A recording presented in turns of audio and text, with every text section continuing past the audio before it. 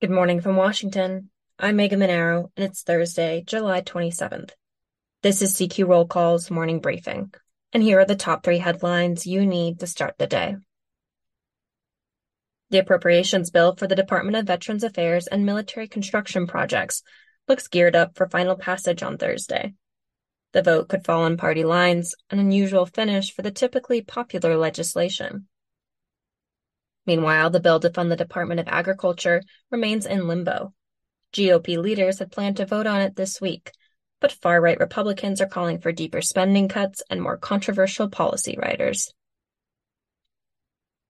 Next, the Senate forges ahead with votes on amendments to its version of the annual defense policy bill.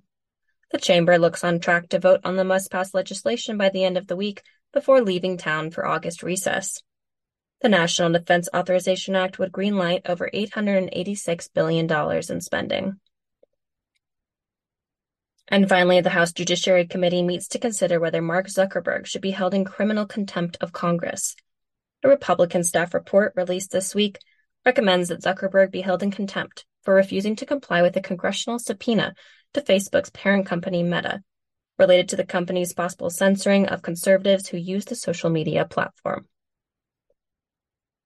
Check CQ.com throughout the day for developing policy news. And for all of us in the CQ Roll Call newsroom, I'm Megan Mineiro. Thanks for listening.